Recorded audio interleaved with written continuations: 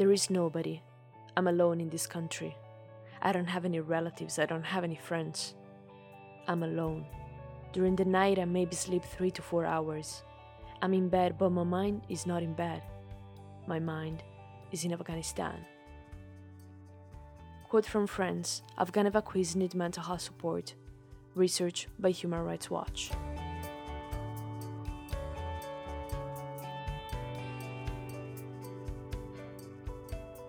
Hello, and welcome to Empowering Minds, a podcast by Mental Health Europe featuring conversations with mental health experts, psychologists and psychiatrists, practitioners, and people with lived experience.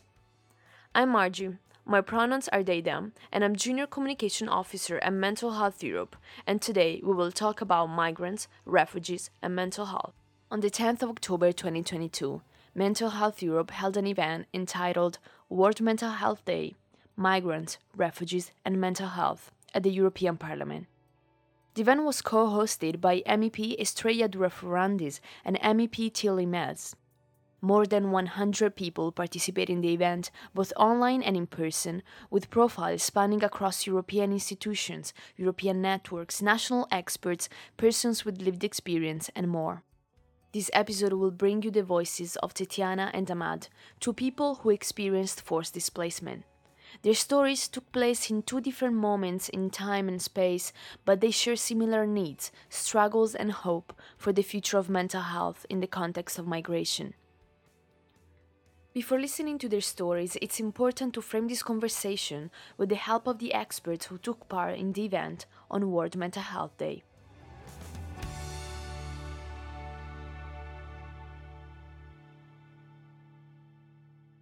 Stella Kyriakides, European Commissioner for Health and Food Safety, opened the event, highlighting that crises have a disproportionate impact on the most vulnerable in society, such as women, children, young people, the elderly, refugees, and migrants.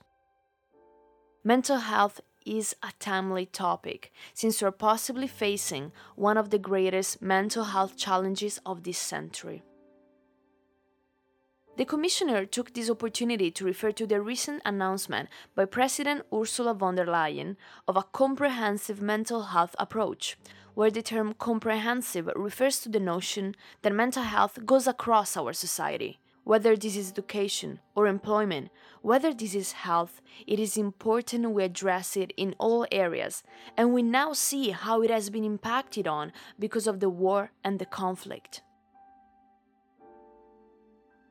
MEP Tilly Maz takes the opportunity to remind us the impact that fleeing a conflict or a dire situation has on children and youth. Young people need expert support to deal with traumas they may have experienced. And we cannot forget about the role that parents and caregivers have in these delicate situations. They need educational resources to be well equipped to talk about the trauma and to deal with it themselves.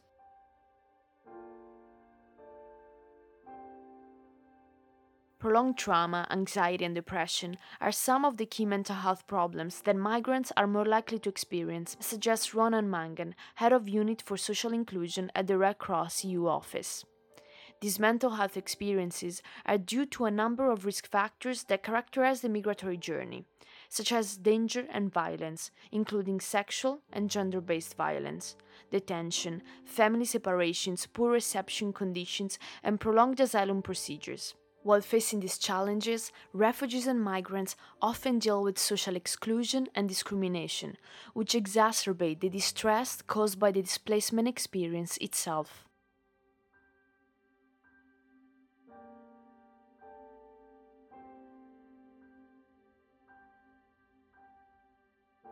The reality of undocumented migrants is another crucial part of the conversation that is often forgotten or ignored.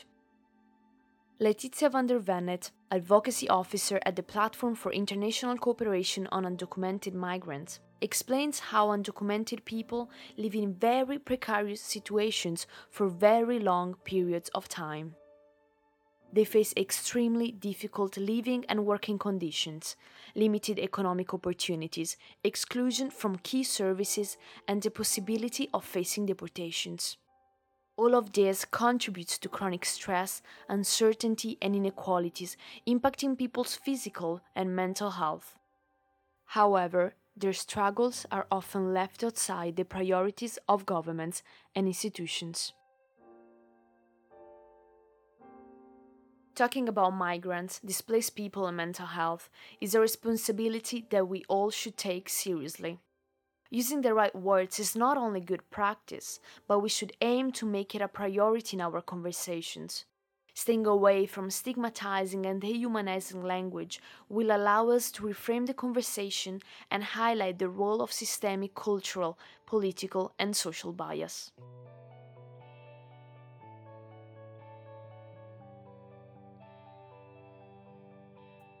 It's now time to listen to the interviews Our Stories, Seeking Mental Health in the Context of Migration, which take us inside the migration journey, the struggle of fleeing one's country without knowing where to go, and the impact that this process has on people's mental health. Ahmad is a Syrian person who fled Syria in 2015, embarking on a highly dangerous 55-day journey to reach Europe. My name is Ahmad Al-Rashid, and I'm originally from Syria, and I now live in the United Kingdom. I left Syria back in 2013 to Iraq, fleeing the conflict in Syria. The situation got even worse in Iraq, and I made the decision to move to Europe. I took a 55-day journey, and I arrived in the UK in 2015. I was hiding in the back of a lorry for almost 3 days. The lorry was moving. I did not have an idea what I was doing. The moment when I turned on my mobile phone and I got a message, "Welcome to the UK, here are your rights, blah, blah, blah." It just was, a great feeling that I finally made it to safety after crossing several countries, after witnessing some horrendous experiences along the way. So the sort of support that I received upon arrival was to provide the basics about, providing a shelter, providing food. So that sort of the basic necessities were covered. However, I think one of the elements that was sort of missing was the impact of the process of going through the asylum process.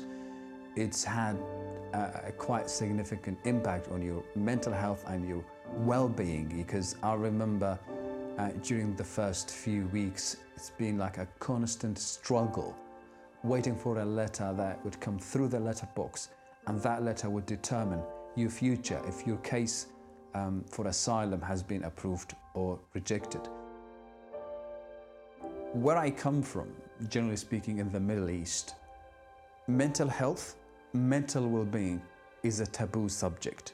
People do not feel comfortable talking about it. People do not feel easy talking about it. This is a subject, or this is an area that was suppressed, and I believe it continues to be suppressed out of the fear of being judged, or there's something, wrong with you. So I think that is an area that kind of remained sort of untouched up to this moment.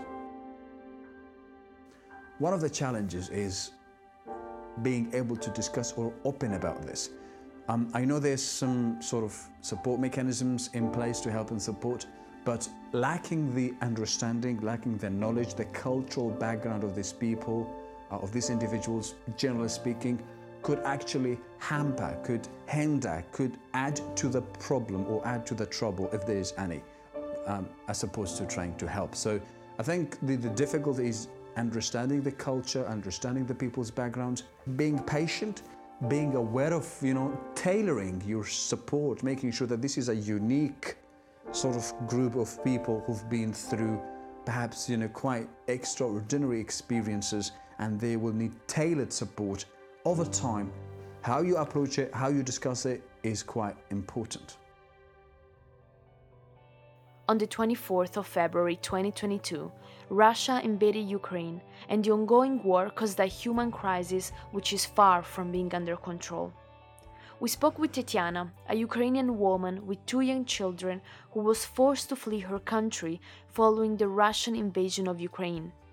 Tetiana is now in Slovakia, where she supports other displaced Ukrainians with the project Ukraine for Ukraine, and highlights the importance of sharing her feelings with those who went through the same journey. I am Tetiana, I am from Ukraine.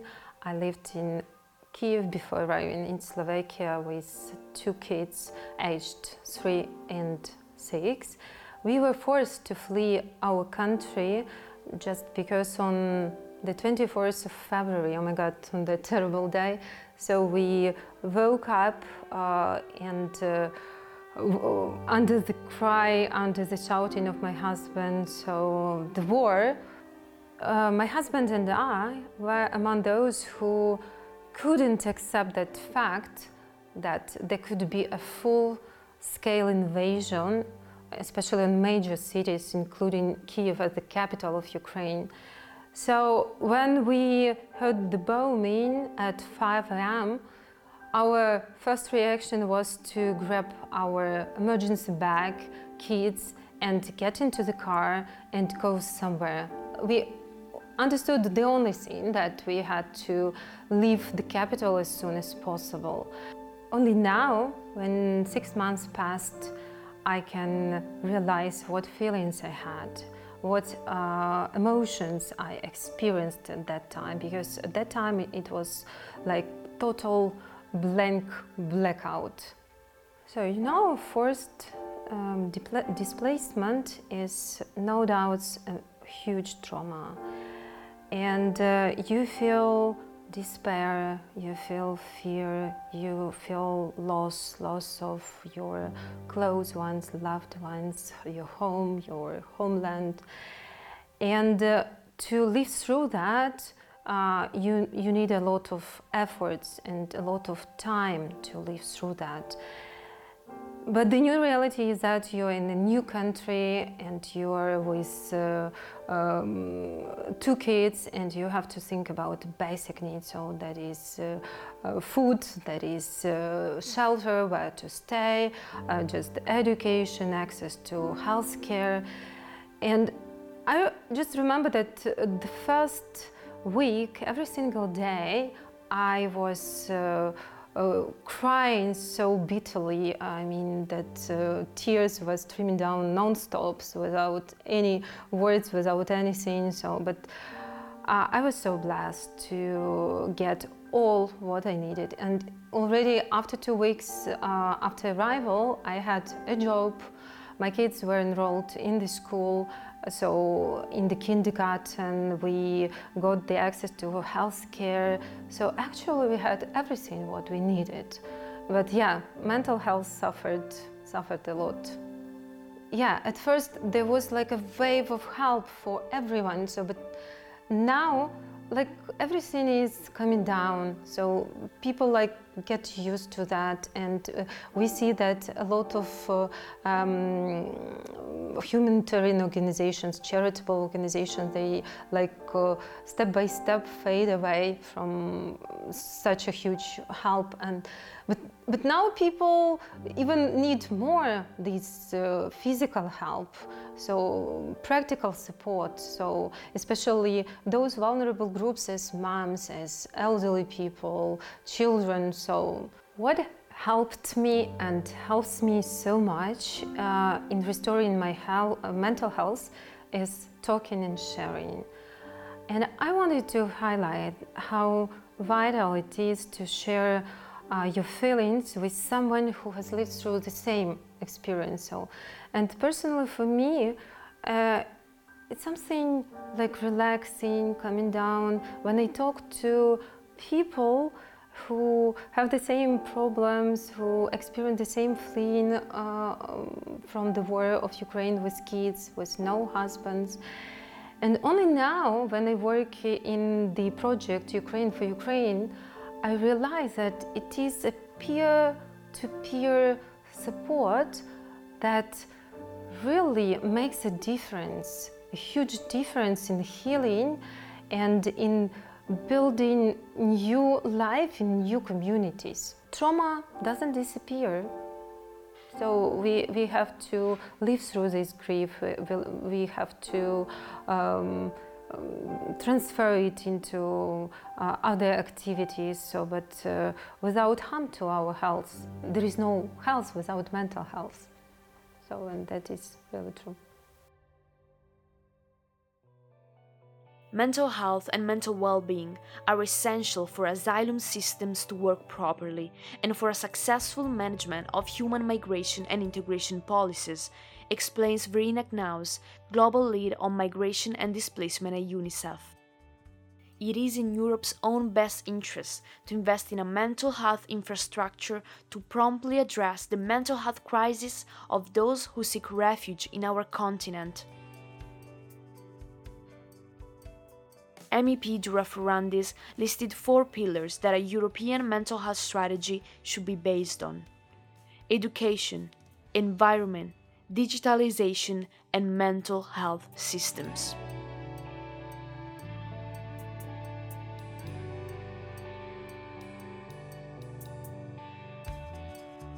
We will have better chances to promote a human rights-based approach to migrants' mental health only by engaging in conversations around migration and by making mental health a priority in all policies.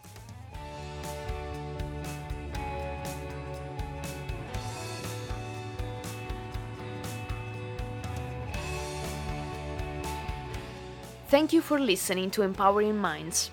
You can keep following our work on our website mhe-sme.org and on our social media accounts on Twitter, Instagram, LinkedIn, Facebook, and YouTube. Have a great day.